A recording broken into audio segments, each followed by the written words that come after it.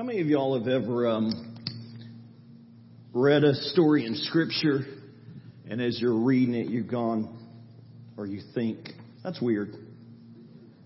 You know, talking donkeys. Y'all know that in the Old Testament, right? Kind of weird, kind of strange. You know, put aside your knowledge of God, your knowledge of the Bible. Put aside, act like today you've never heard anything about God, about the Bible, about faith. And put yourself in that place wherever you are right now in life stage. And if you were to look at some of these stories in the Bible, you'd have to go, they're weird. I mean, you have to. I mean, they just don't make sense. You know, for most of us that have been raised in the church, you know, we heard about these stories like Shadrach, Meshach, and Abednego. We heard about it when we were 3, 4, 5 years old. About the same time we were hearing about Santa Claus and flying reindeer. So it kind of all just makes sense, you know, as you grow up. But then now as an adult, if you were to think about some of these stories, they are just weird.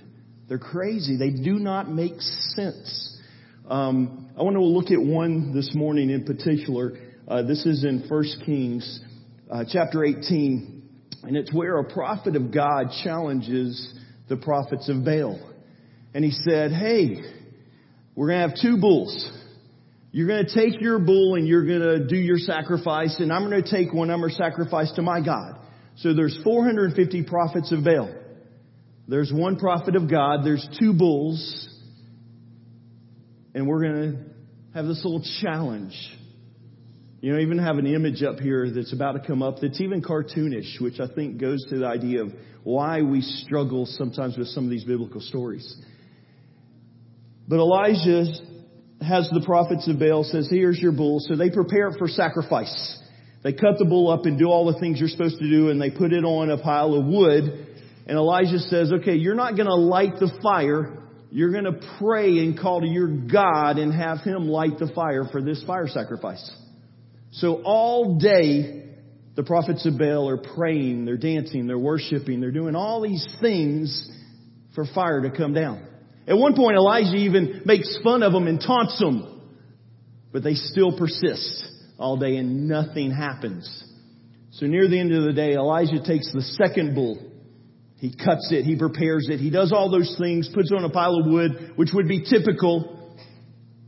And he's going to pray that God's going to bring fire down. But he gets the people that were helping him before he does it. And he says, hey, go get a bunch of water and pour it on the bull and the wood. So they pour water on it. He goes, hey, go get more water and pour it on it. And then the third time, go get more water and pour it on it. To the point that there was a pool on the ground around the bull and the wood. And Elijah, with a simple prayer, prays. And God brings fire down. Burns up the bull, burns up the wood, evaporates all the water. Put your faith aside. That's just a crazy story. It doesn't make sense for us. We're like, how can things like that happen? Because in the natural world, there's no way things like that can happen. It's unnatural. It's not something we can see or feel or touch because it just doesn't make sense.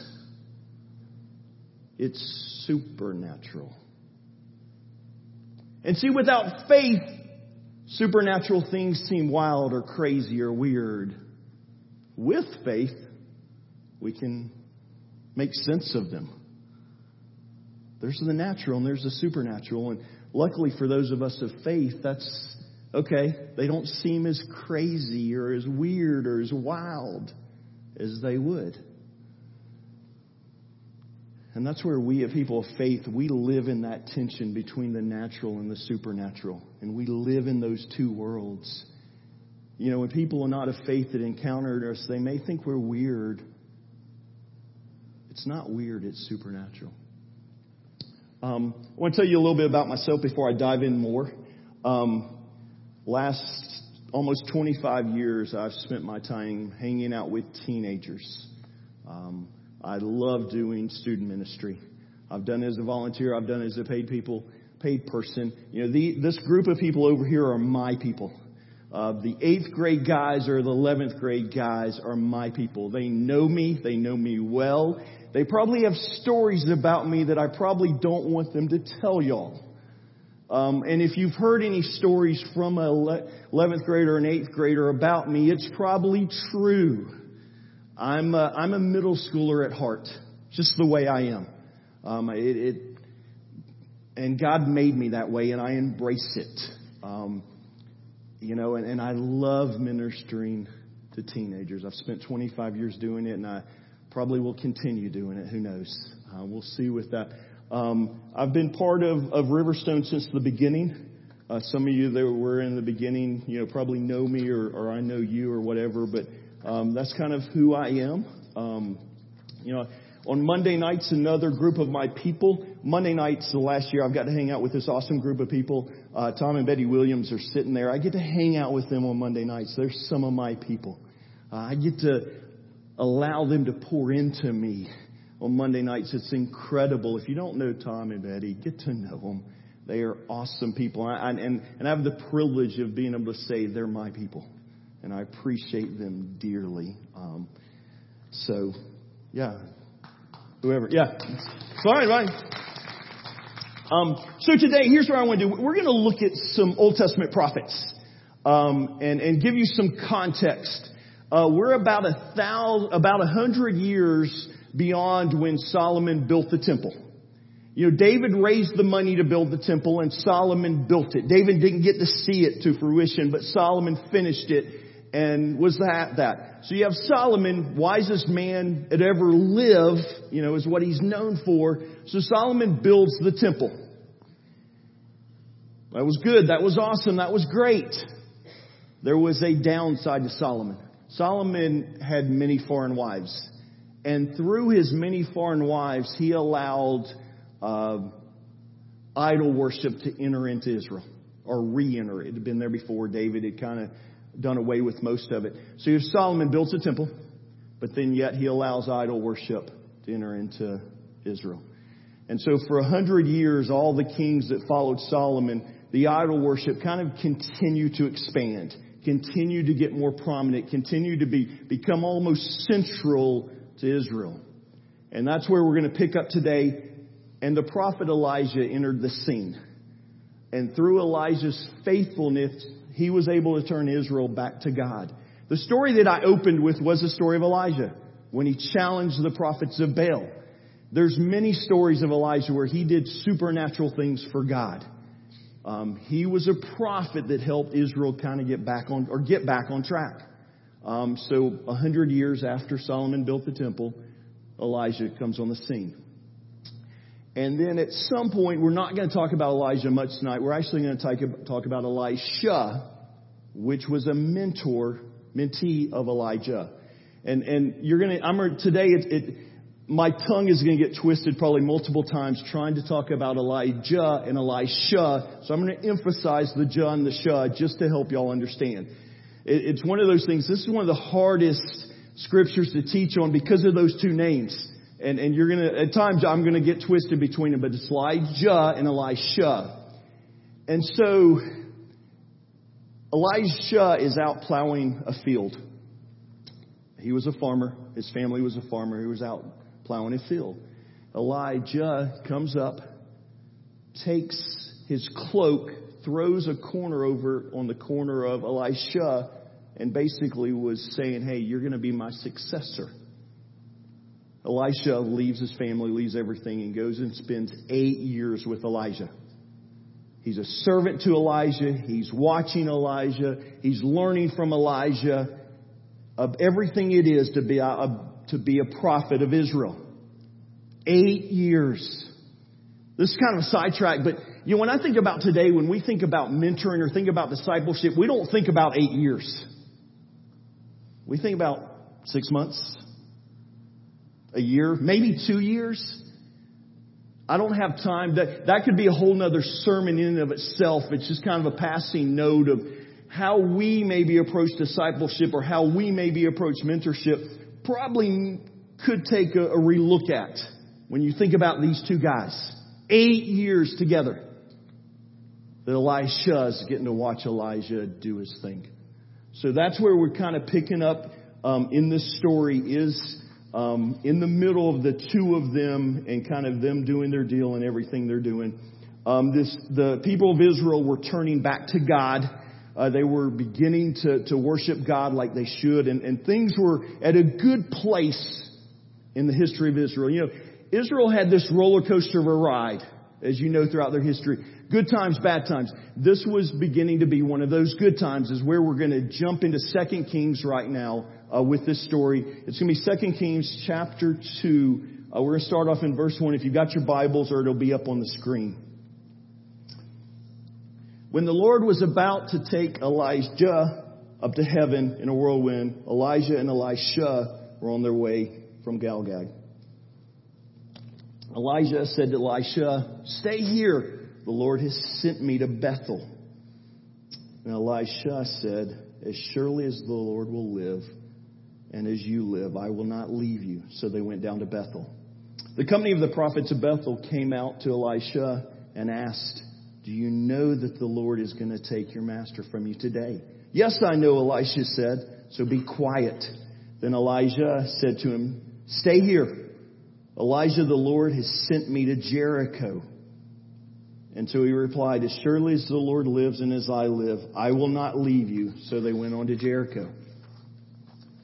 The company of the prophets at Jericho went up to Elisha and asked him, "Do you know that the Lord is going to take your master from you today?" "Yes, I know," he replied, "so be quiet." Then Elijah said to him, "Stay here, the Lord has sent me to the Jordan."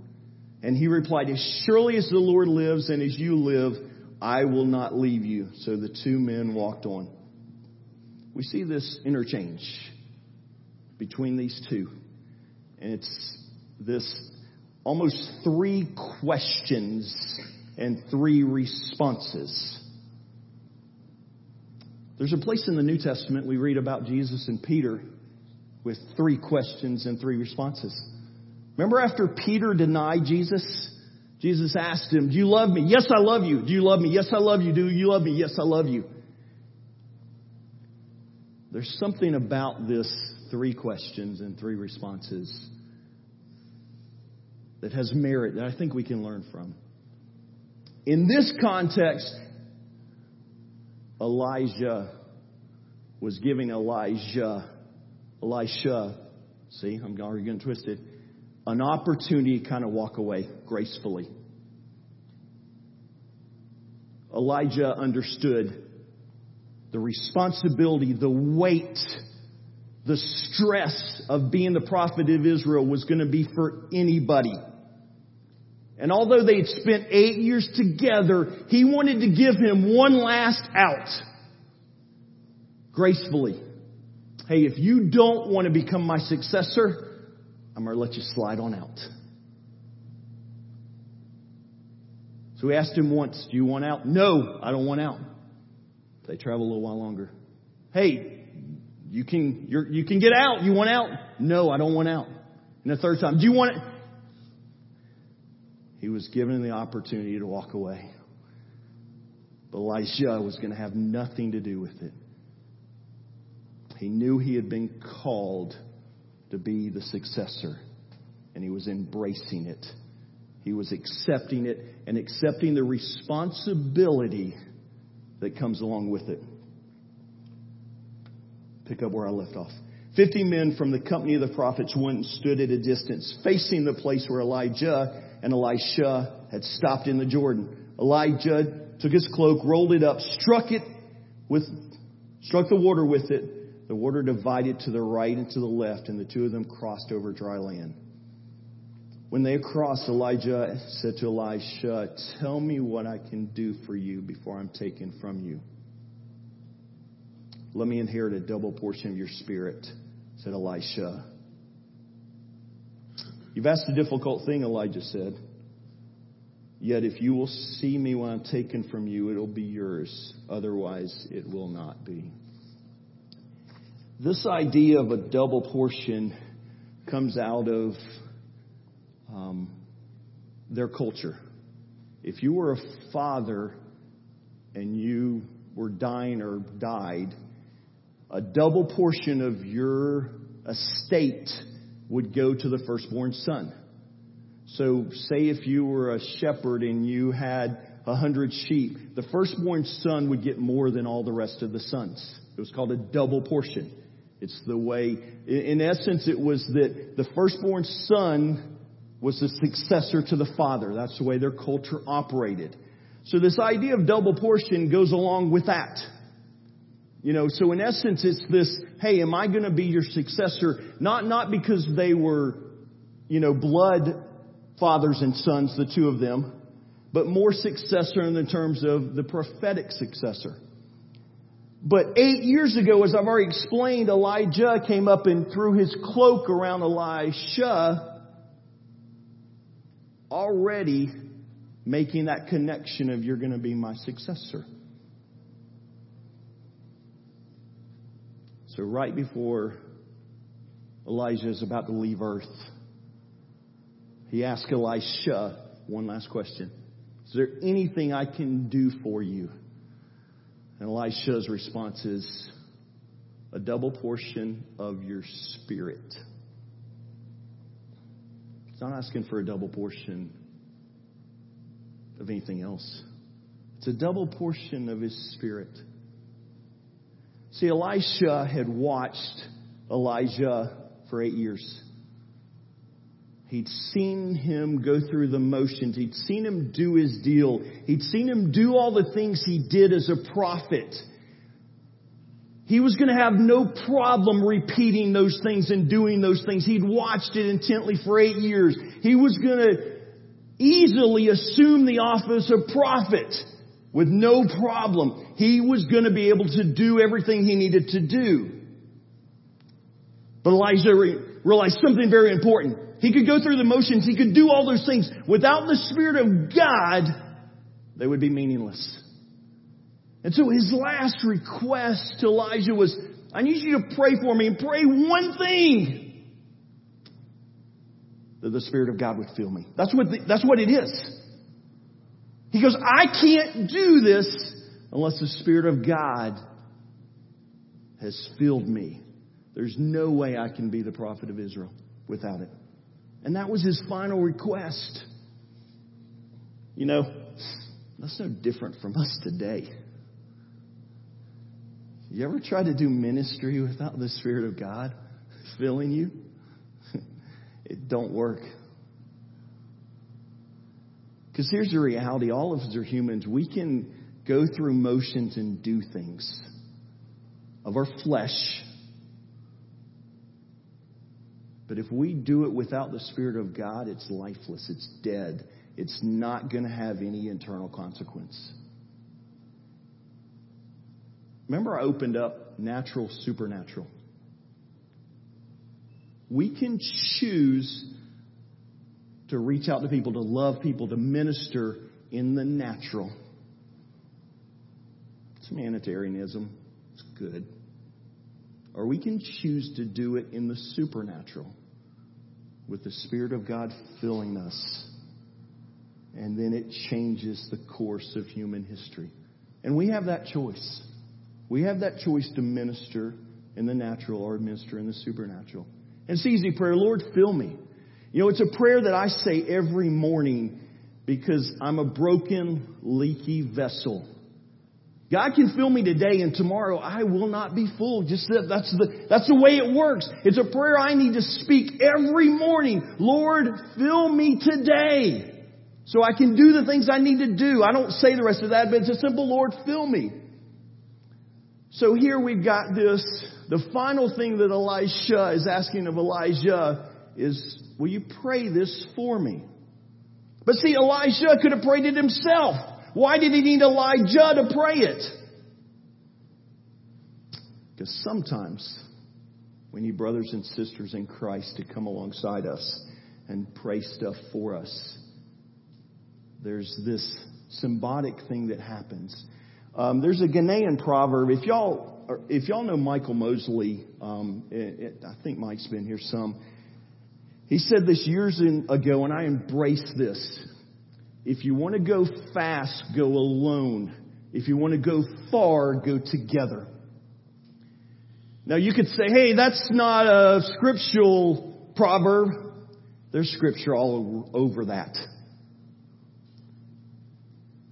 Son of God, Jesus, comes to earth to do ministry. He's Son of God. He could have done it alone, did he? No. He chose 12 guys to do it with him. He could have done things a lot faster by himself. But no, he chose 12 guys to do it with him. Elijah could have done that last 8 years a lot faster if he didn't have Elisha with him. But yet he chose, because there's spiritual truth in that. Christianity was never intended to be a solo venture. If we try to do it alone, we're going to fail. Christianity was intended for us to walk with brothers and sisters in Christ and to hold each other up and support each other and pray for each other and pray at times that we would be filled. Elisha understood that and he embraced it, and his final request was, will you pray that I would be filled? Pick up in verse 11 where I left off. As they were walking along and talking together, suddenly a chariot of fire and horses of fire appeared and separated the two of them. And Elijah went to heaven in a whirlwind. Elisha saw this and he cried out, my father, the chariots and horsemen of Israel. And Elisha saw him no more. Then he took hold of his garment and tore it in two. Elisha then picked up Elijah's cloak that had fallen from him. For Old Testament prophets, they had a cloak or a mantle that they wore wherever they went. It was what designated them or signified them as a prophet. It was an animal skin. Think of it almost as a coat, but it draped over their shoulder. It was called their mantle or cloak. And so when Elijah came into a town, a lot of times he would be recognized by that mantle, by that cloak. It signified that he was the prophet of Israel. So his last minutes on earth, he ascends up to heaven. He doesn't die. Again, it's one of those, I can't explain why God chose to do this one that way. But he ascends. And as he's ascending, his mantle, his cloak falls off and falls to the ground. 8 years ago, he had picked Elisha as his successor. Now notice something very important. That cloak fell off of him as he's ascending. It did not fall on the shoulders of Elisha. It fell to the ground. It was laying on the ground. Elisha had a choice to make. Did he want to pick that thing up and put it on? Or do you want to just leave it there? There's a reason for that. Every one of us in this room is called to serve God in some way. We all are. If you don't know your calling yet, I'd say push into that. But I believe as the body of Christ, we're all called. You know, when we look, we're a body. Some are the hands, some are the eyes, some are the feet, all of that. So every one of us in this room has a role and a calling. Elisha was called 8 years ago to be the successor of Elijah. But at that moment in time was where he had to embrace that calling. He had to choose to pick up that mantle, that cloak, and put it on. He could have said no and walked away. God gives us that choice. So for each one of us, something we can take out of the scripture today is, are we embracing the mantle that God has put out in front of us? You know, and as we read the story, you read about the two of them were there. As he goes up, the cloak falls. There were 50 other prophets sitting over here watching. And they all knew it was about to happen. Don't know why. Scripture doesn't tell us, but they knew it was to happen. You know what's one of the most amazing times for any of us as believers is we're one of those 50 sitting over there watching someone else pick up their mantle. Like for me, I've had the privilege, the joy of watching Logan come into Vintage as our new youth pastor and pick up that mantle and put it on him. He said yes. Now, is he fully ready? Is he fully prepared? No, but God's going to get him there. And that's the beauty of why I love working with teenagers.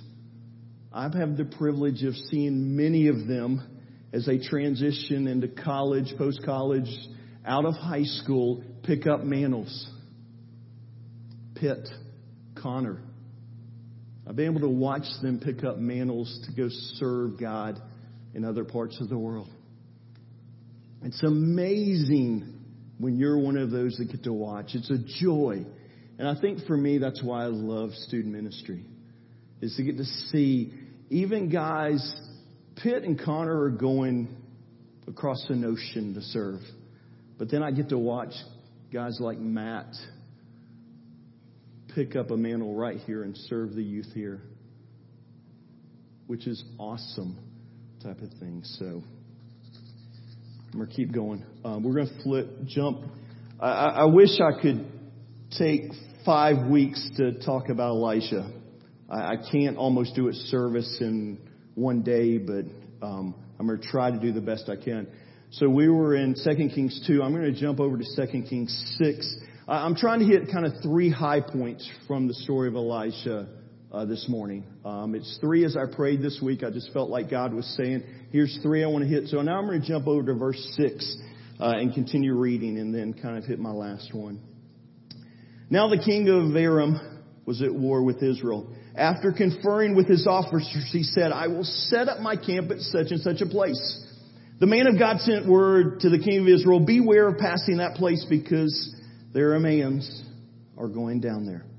So the king of Israel checked on the place indicated by the man of God. Time and time again, Elisha warned the king so that he was on guard at such a place. This enraged the king of Aram. He summons his offer and demanded of them, will you not tell us which of us is on the side of the king of Israel? So Israel's in battle with an invading army. They're under attack. And it seems like the army of Israel is always a step or 2 ahead of the invading army.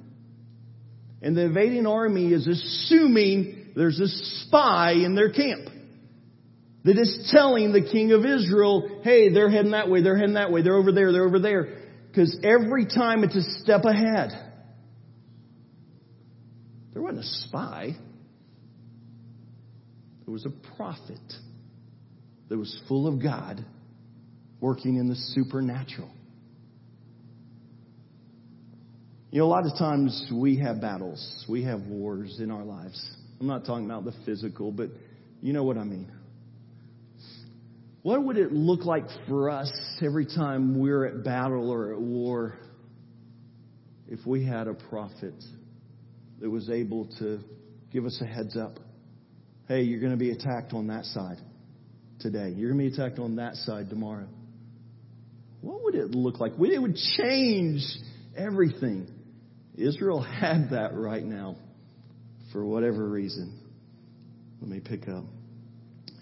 So, verse 11. This enraged the king of Aram. He summons officers and demanded of them, will you not tell me which of us is on the side of King of Israel? None of us, my lord king, said one of the officers. But Elisha, the prophet who is in Israel, tells the king of Israel the very words you speak in your bedroom.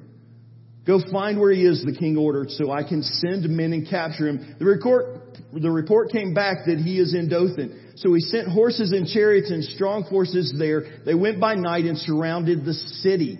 So he sent 100 soldiers, horses, and chariots to go get one prophet. 100 to go get him. Went by night, surrounded the city. Verse 15. When the servant of the man of God got up and went out early in the morning, and this is a servant of Elisha. So he wakes up and goes out early in the morning after they surrounded. An army of horses and chariot had surrounded the city. Oh my Lord, what shall we do? The servant asked. As he goes out of the house they're in and sees 100 soldiers and horses and chariots, and he goes back into Elisha and says, what should we do? Verse 16, don't be afraid, the prophet answered. Those who are with us are more than those who are with them. And Elijah prayed, O Lord, open his eyes that he may see. Then the Lord opened the servant's eyes, and he looked and he saw the hills full of horses and chariots of fire all around Elisha. Notice Elisha's prayer wasn't, Lord, send an army. The Lord had already sent an army of 1,000 angels that were surrounding Elisha. The Lord had already been at work. The Lord already had the answer. The servant just could not see those 1,000 angels. He was spiritually blind. You know, for us, there's many a times we can't see things spiritually. We're spiritually blind. We miss things. We can't see them. Whatever it is, God's at work and we're unable to see it. And this is where we at times need someone else to say a prayer, Lord, open my eyes so that I can see. It goes back to the Ghanaian proverb I said earlier. If you want to go fast, go alone. If you want to go far, go together. See, here's the reality. I get the awesome privilege of being in a relationship with Logan. I need Logan to pray that prayer for me. I need Logan to pray that Mike's eyes would be open. But the reverse is true. He needs me to pray that for him as we do this dance of ministry together. We need it. Because there's times I'm going to be spiritually blind. There's times he's going to be spiritually blind. But together, God can do amazing things. It's why so often we see in Scripture Jesus sending the disciples out 2 by 2. There's something that happens in that we can't do in and of ourselves. We're called to partner with brothers and sisters of Christ. We're called to do ministry together, do life together. I need Tom and Betty praying for me, and they need me praying for them. That's what the Christian walk was intended to be. Not these solo ventures that a lot of us, me especially, end up trying to do because I want to do things faster or whatever reason, I make an excuse for.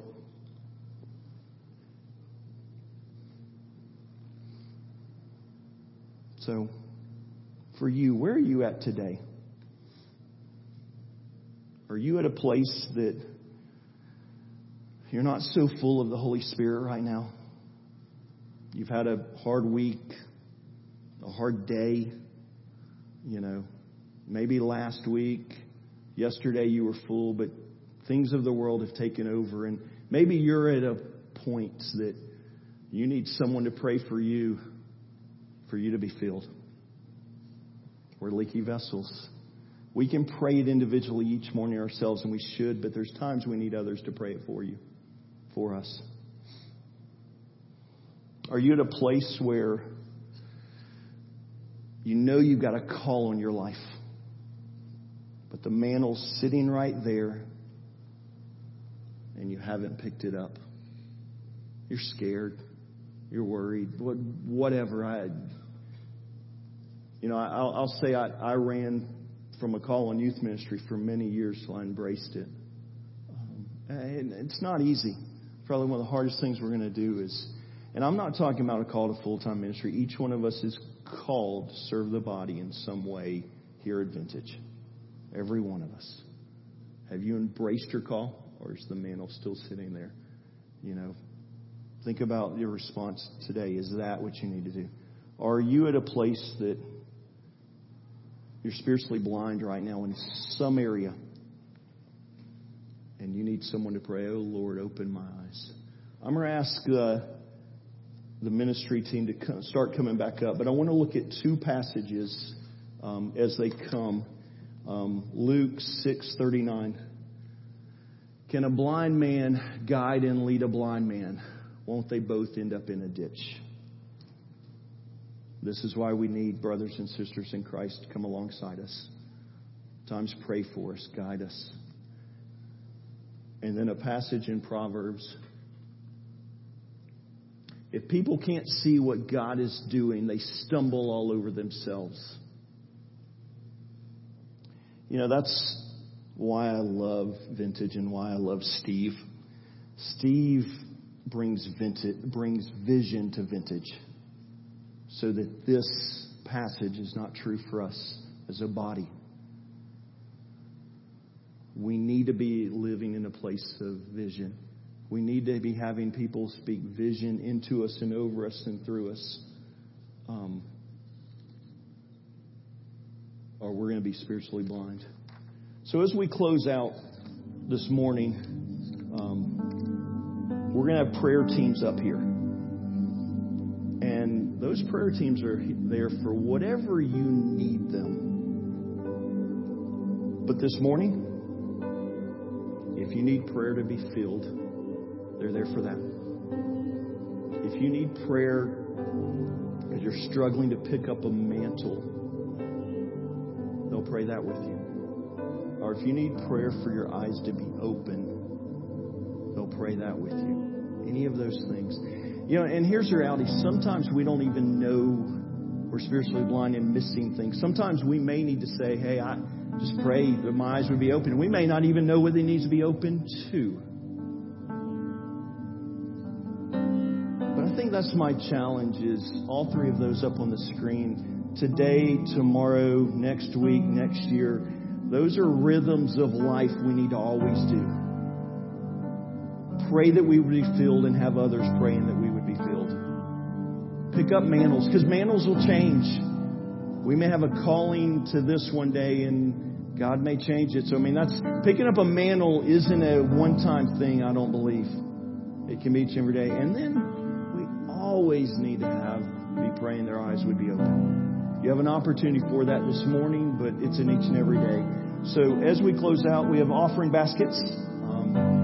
Please feel free to give. We have communion over here if you want to partake. And then we're going to have ministry teams. If they'll come on up that are willing to pray for you and with you this morning. I'm going to pray in a second, and that's going to be the end of our service. At that point in time, you are released to go if you need to. But if you want to stay for ministry, feel free. All those things I named. But if God is done with you, you're released as soon as I get done praying. Okay? Let's pray. Father, we just thank you for today. I thank you for the story of Elisha. And I pray for me that I would be able to embrace these things each and every day. That I would pray, I would be filled. But I also would ask others to pray that for me.